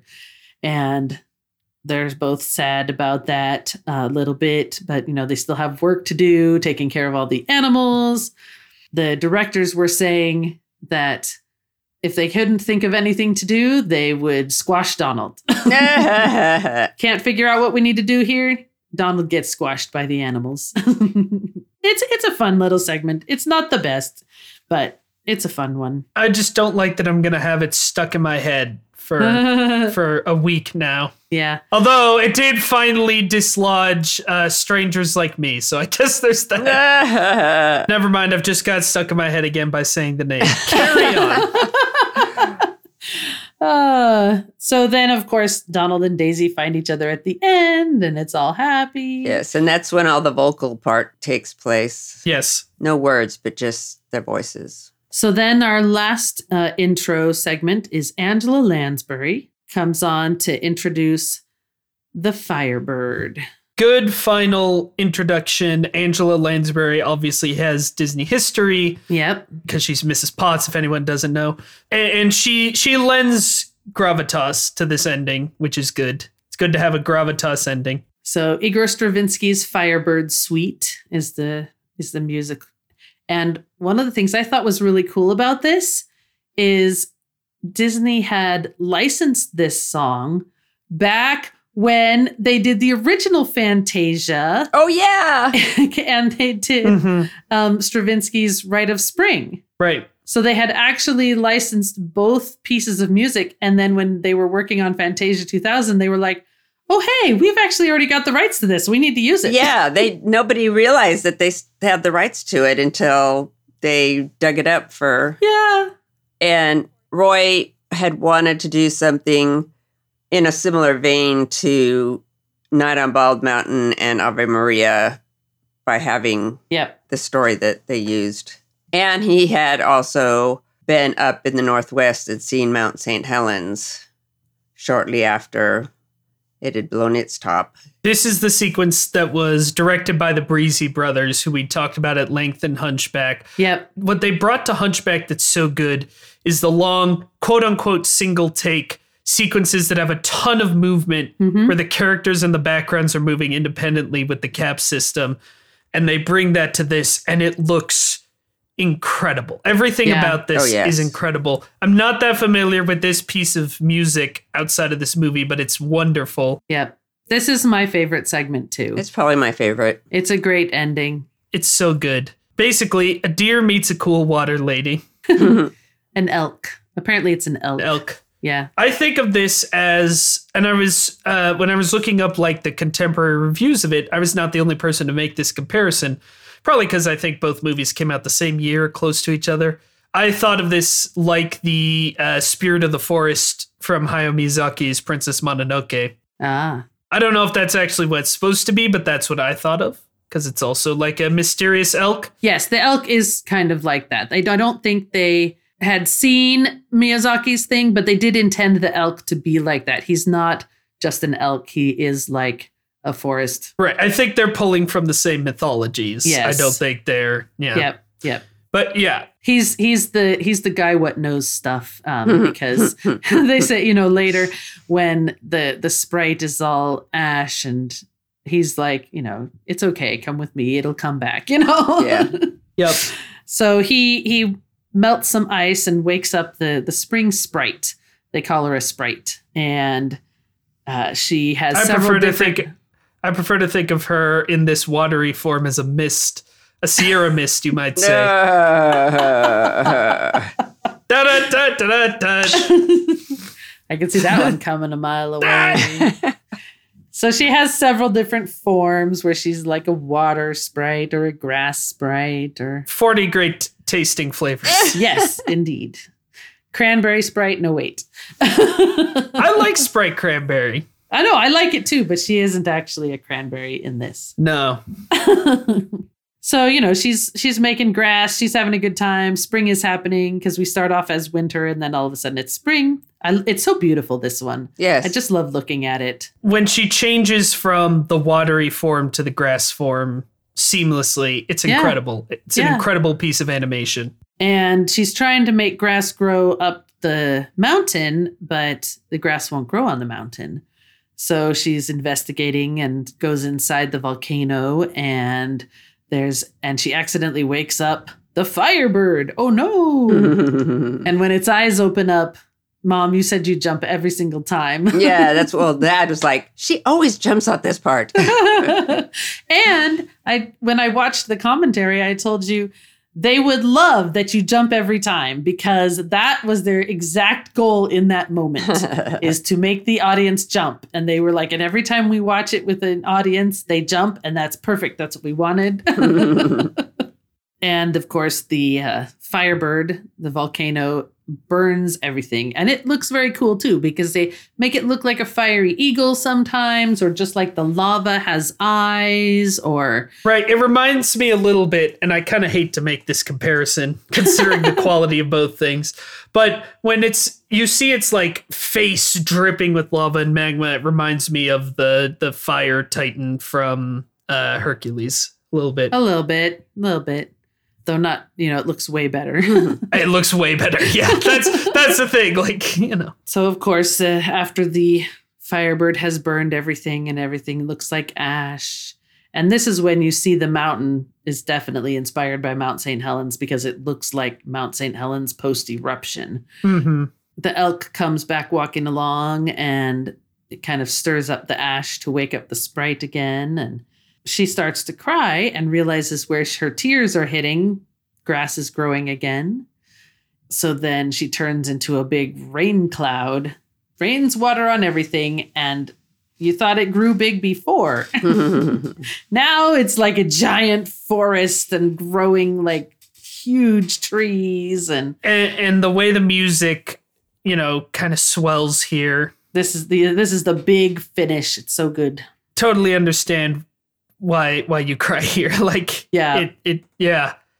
I literally just got chills thinking about it just now. Yeah, because you're picturing it in your head. Hear the you can music. hear the music as she's, making everything green again. And she's so happy. Yes. Yeah. And it is just this elemental story of, death and renewal. Like it's the heart of so many myths. It's the heart of, so many concepts in religion and even just in life. You always have like something horrible happened and you have to regrow from it. Like it's relatable on so many levels, which I feel like it is that absolute music, right? I mean, it is like the power of these Fantasia movies at their best is being able to communicate something so primal that it goes beyond story. Mm-hmm. It's just visuals and music.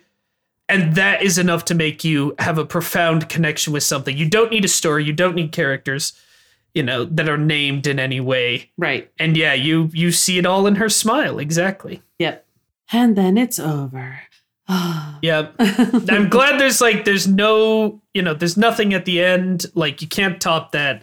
I'm not glad that they go back into Pomp and Circumstance. Yeah. But what can you do? Yeah, they did. While the orchestra is packing up and all of the sails with images are flying away. But did you notice at the very end, very, very, very end of the credits, Steve Martin has something to say? Yes. I love this. This is a good post-credits stinger where he's doing the camera on me bit again, and then he asks for a ride home. Yeah. What's really funny about that is not on my DVD. Really? No. So I was wondering if it's added for Disney Plus, because I don't know that it was in the original theatrical release. I can't find out anything about it. Like, when was this added? Man, I'd have I was to looking for it. fast forward my whole VHS to see if it was on there or not. Right. Right. Go do that. We'll pause the podcast, reconvene in an hour. Well, it probably doesn't take that long, but still annoying. Yes. Yeah. I'm looking it up too. I can't tell either. Mm-hmm. Leonard Maltin's website says that the DVD had updated credits, but you said it's not on your DVD, so... It's not on my DVD that I got. That was the 2-disc set. He doesn't say it has the stinger. It just says that they updated the credits. I mean, they might have changed something, but I didn't Right. watch it side by side with Disney Plus to see what might have been different. Anyway, on the Disney Plus version, there's a Steve Martin joke. I like it. It's a funny joke. So now it's sort of time for spin-off sequels, remakes, rides, and reboots. This is a sequel. Yeah, this is a sequel, and we already talked about the crazy Fantasia game. Yep. But Mom, you said there was some park presence. There's a little bit. So the World of Color at Disney California Adventure has stuff with the Spring Sprite and the Firebird. And they even had, when World of Color first launched at California Adventure, they had pins with the Spring Sprite. It was the representative of it, if that makes sense. So, a fairly big role. I don't know if they're going to be changing World of Color at all. It wasn't open when I was there in November. They'd actually drained the whole lagoon. I was I forget what they call that particular waterway, and they were working on it. So I don't know if they're going to change World of Color so that whether it will still have that. But really, other than, you could get some little toys and things, pins and stuff, there's not a lot from Fantasia 2000. Mom, you were saying that there was a little doll of Rachel. Yes, a plush doll that my mom was real taken with that character. And when she found out that we had it at the Disney store, she wanted me to get it for her. And I saw that somebody was selling one today because I couldn't remember the doll's name and it was bugging me. They were selling it with the tags on, and I don't know if my mom still has the tags on, but they were selling it for $59. Definitely more than what I paid for it. And I have a mug, which I saw somebody was selling for $10, but that's probably what I paid for it. Yeah, I was going to say, I'm pretty sure the mugs were $10 originally. Yeah. So it wasn't a merchandising movie, which bugged people like Eisner and Katzenberg. Yeah. Although I did see you can get one of the collectible Disney pins. They have made one of the evil Jack in the Box. Oh my goodness. No. So I could have that nightmare hanging on my desk here with all my other pins, and it could be staring at me as we record every podcast. Yeah, I don't think you need the cursed pins. Well, I don't think I need to sleep ever again. I've done enough, really. So there's no sequel. They did plan a sequel. They were actually going to try to do Fantasia 2006. Or 2006 it was 2006 or something, yeah. Which, by the way, horrible title. If they do a third Fantasia movie before the year 3000, they should just call it something else, I feel. Fantasia, I don't know, call it Fantasia Musicana, whatever. Give it some silly subtitle. I feel like the only year that's cool enough to be a title is 2000. or again 3000. Yeah. But don't wait that long. But yeah, Fantasia 2006, kind of a letdown. What happened in 2006? Nothing. We had actually mentioned when we were doing the original Fantasia episode that it looked like they had announced that they were going to put on Disney Plus, like some Fantasia show or collection of shorts.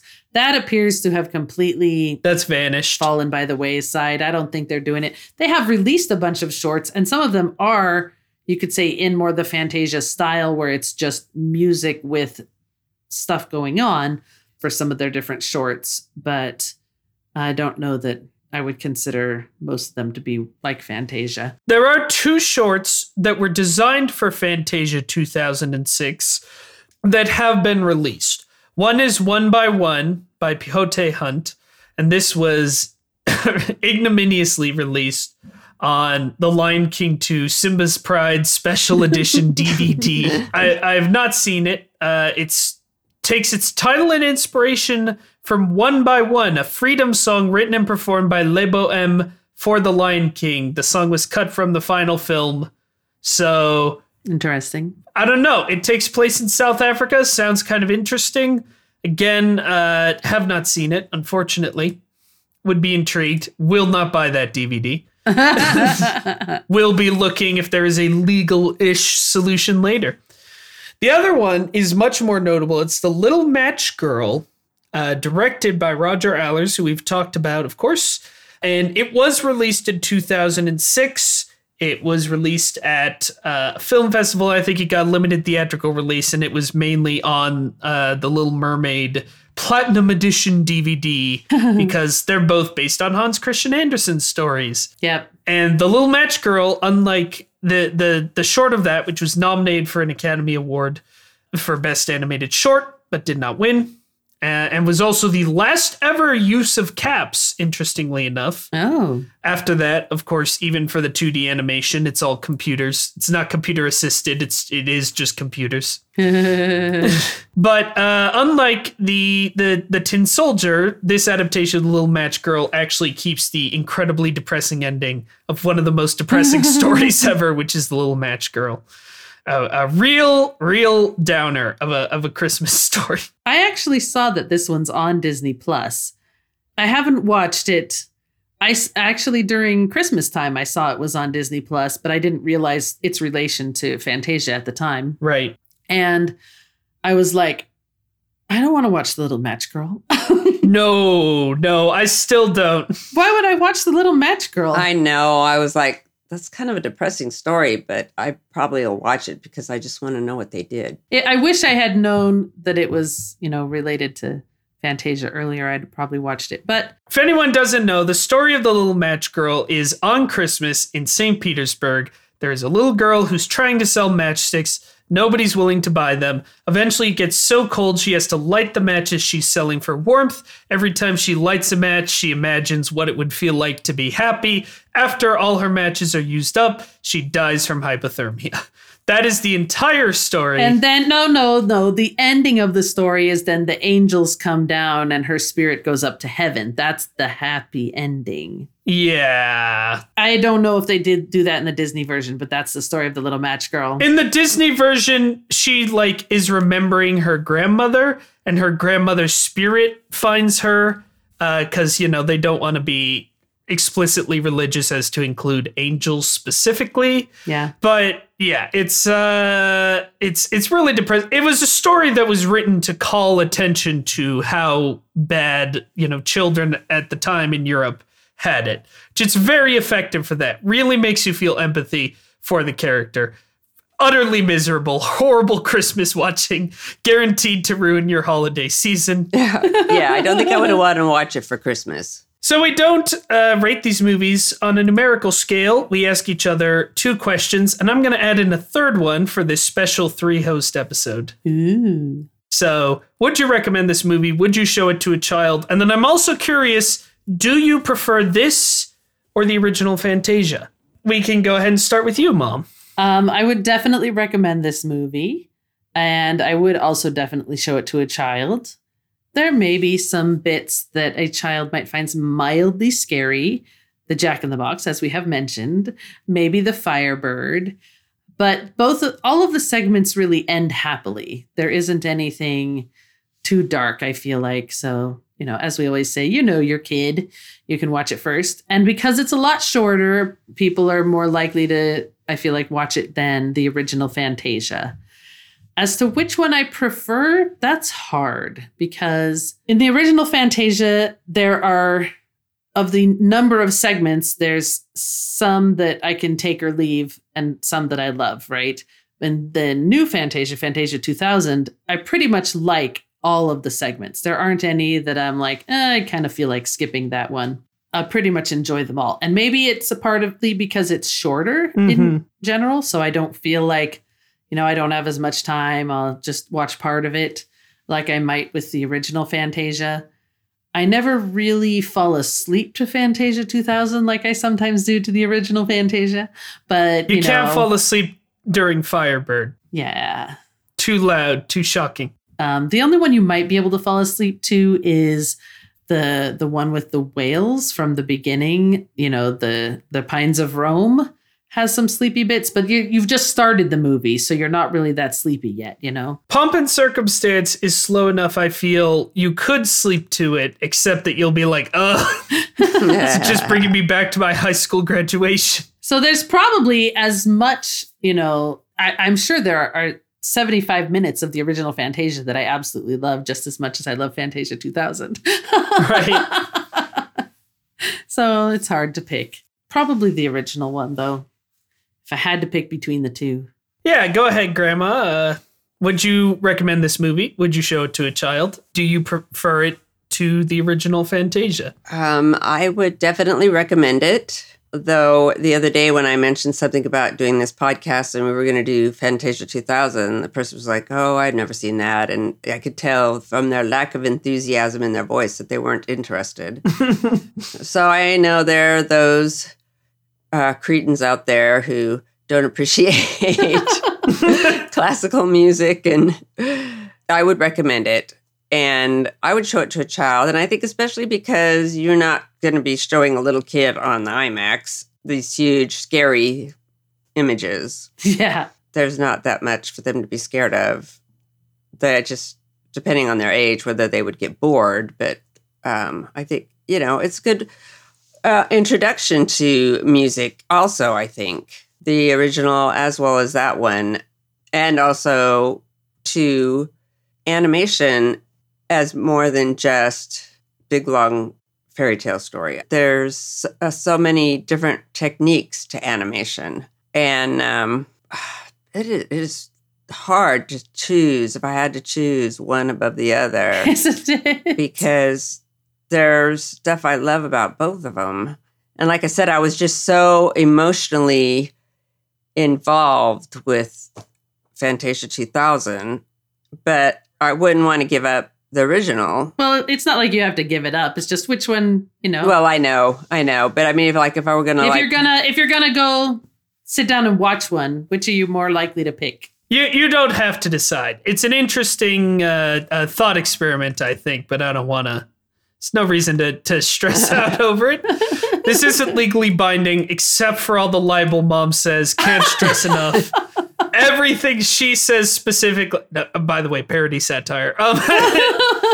Okay, so I would easily recommend this movie. Of course, I mean by default, it's got to be a top 3 Disney package film, Yeah. and certainly the best package film post 1949 because it's the only one.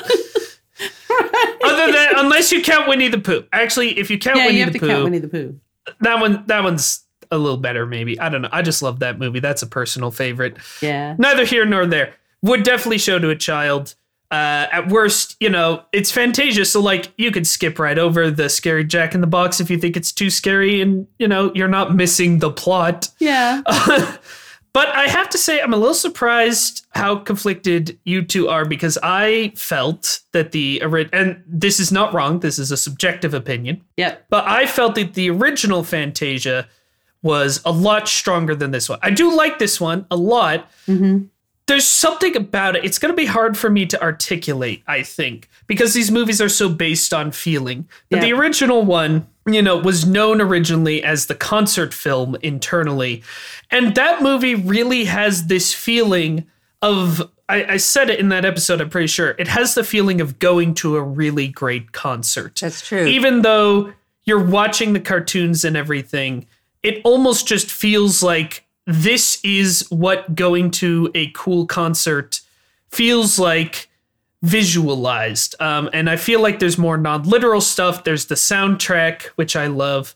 Just the fact that you have one narrator throughout and you have an intermission and you see the instruments tuning up. And I realize that's not what they were going for with this. For this, they were going for what is the, push animation to its limits. That's cool too. But like having the different narrators in this, having the CGI that looks slightly more dated, in my opinion, it doesn't quite have the same magical feel to me of like, right, this is a movie that somehow, impossibly, like true Disney magic, manages to literalize the experience of going to a great classical concert. It maybe doesn't feel as classy, not to say that it's not classy or classless, but again, just like, only having Mickey in silhouette in that one moment, having it be, Deems Taylor and Leopold Stokowski, not necessarily narrators, but people who did the kind of work they're doing in that movie. I think it's really magical. But again, I love this movie too. And I mean, this movie could be 7 segments of garbage and The Firebird, and I'd still come out being like, that was a terrific movie. That was time well spent. And I do also agree with your point, Mom. I was thinking of this too. I totally agree that I liked every segment in this, and Fantasia has a couple of sleepers. Yeah. But for some reason, even that makes it feel more cohesively like a concert. Or something like that. Yeah, because there's always some music you don't care about as much, right? That's true. Exactly. It's weird, but having the ups and downs almost makes it feel more relatable in that sense. I don't know. Maybe that's just me. That's my subjective opinion. Well, I mean, you have to say, too, that the original Fantasia, that was a very unique idea. Yeah. Right. Whereas Fantasia 2000 was just building on something that was done before. I will say, listening to you describe your feelings about it, Isaac, made me think part of what I think I love so much about Fantasia 2000 was kind of the getting excited about it coming, right? Which you don't have. Mom and I both have that, where we had the build up. They're doing more Fantasia. It's so exciting. We're gonna, go see it on the IMAX.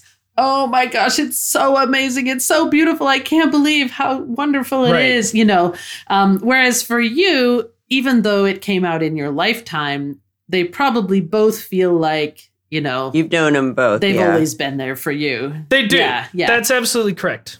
I think that's partly why we're a little more conflicted about it, because we have, for me, of course, Fantasia, it's been there. I've loved it, but I don't have the hype about it. And that's totally valid. I have had those same kinds of magical theater experiences. Grandma, I loved hearing you talk about, having that personal stake working at the Disney company and going to IMAX and just being so overwhelmed you had to cry. I think that is one of like the great that is why I love movies. Honestly, if we can be totally earnest, like those sorts of experiences are what make this such an incredible medium. And, whatever. I didn't happen to have that same experience. That's fine. It doesn't invalidate yours, which is clearly wonderful. I think overall the difference, and it's not a better or worse difference, but I think it is a difference. Fantasia, the original, is the singular vision of Walt Disney. A ton of people worked on it. A lot of other people contributed to it. We talked about Stokowski himself, but it is ultimately one thing from beginning to end. And it really was the singular vision, as you said, Grandma, a completely unique vision of a crazy man who was doing something nobody else who has ever lived would ever have thought to have done, which is great. Whereas Fantasia 2000, it is all different people. Each segment is, a different person's vision. Each introductory segment is different and has kind of a different feel to it. It is more of a package film in that sense, even though Fantasia is also a collection of shorts. It feels a little more unified. It's not better. It is different. It was weird when I was reading stuff One person said that the reason Fantasia 2000 didn't do as well was because it was too similar to the original Fantasia. And somebody else said that it was too different from the original Fantasia. And I'm like, oh. Exactly. A Fantasia sequel could not possibly have pleased everyone. Right. 60 years of expectations on this thing. And again, it did quite well. The only problem was Roy E. Disney had spent so much money on. He definitely did not just spend the VHS money. He'd spent so much money on it that even still, it didn't really turn a profit. And then they spent so much to market. Again, you have to pay off building an IMAX theater. Yep. That's not cheap. It's true. So that's going to do it for Fantasia 2000. Thank you very much for being on the show, Grandma Becky. We really appreciate having you. That was fun. We've been really excited to have you. Can't imagine this podcast or indeed, the love of Disney that runs through this family without you. Thanks. We always joke that my mom has little mouse ears on her blood cells. Yes. Which means we probably got them too. That's right. So Mom and I will be back next week with 2000's Dinosaur, one of the episodes I have genuinely been looking forward to the most. Neither of us has seen this movie. Mom, what do you think of it? I know almost nothing about this movie. Perfect. I'm excited. Grab Becky, you have actually seen Dinosaur. Yes. Not a lot of people have. What do you think of Dinosaur? What should we be looking forward to as we are surprised by this movie for the first time? We saw so many previews for it. It was like, oh my word. I was like, sometimes I just don't want to see something when I feel like I've been totally bombarded. I get contrary. Yeah, that's probably why I never watched it. So we didn't go to the theater, I don't believe, to see it. But then we finally did see it on TV, I guess. And I was like, this is pretty good. We were pleasantly surprised. I mean, there was some stuff I was like, oh, brother, because just the way they told the stories once in a while was just not the way I wanted it to go. But it was a fun movie. We liked the music. And I didn't realize until, even though we saw so many previews, I didn't realize how they made it until we actually saw it. And I was like, oh, that's what they were talking about. So, but I won't say anything else about that. I'm even more intrigued now. I have to say, that is a perfect teaser. So Until next time, I'm me. And I'm Mom. And I'm Grandma Becky. And it all started with a mouse enchanting some brooms.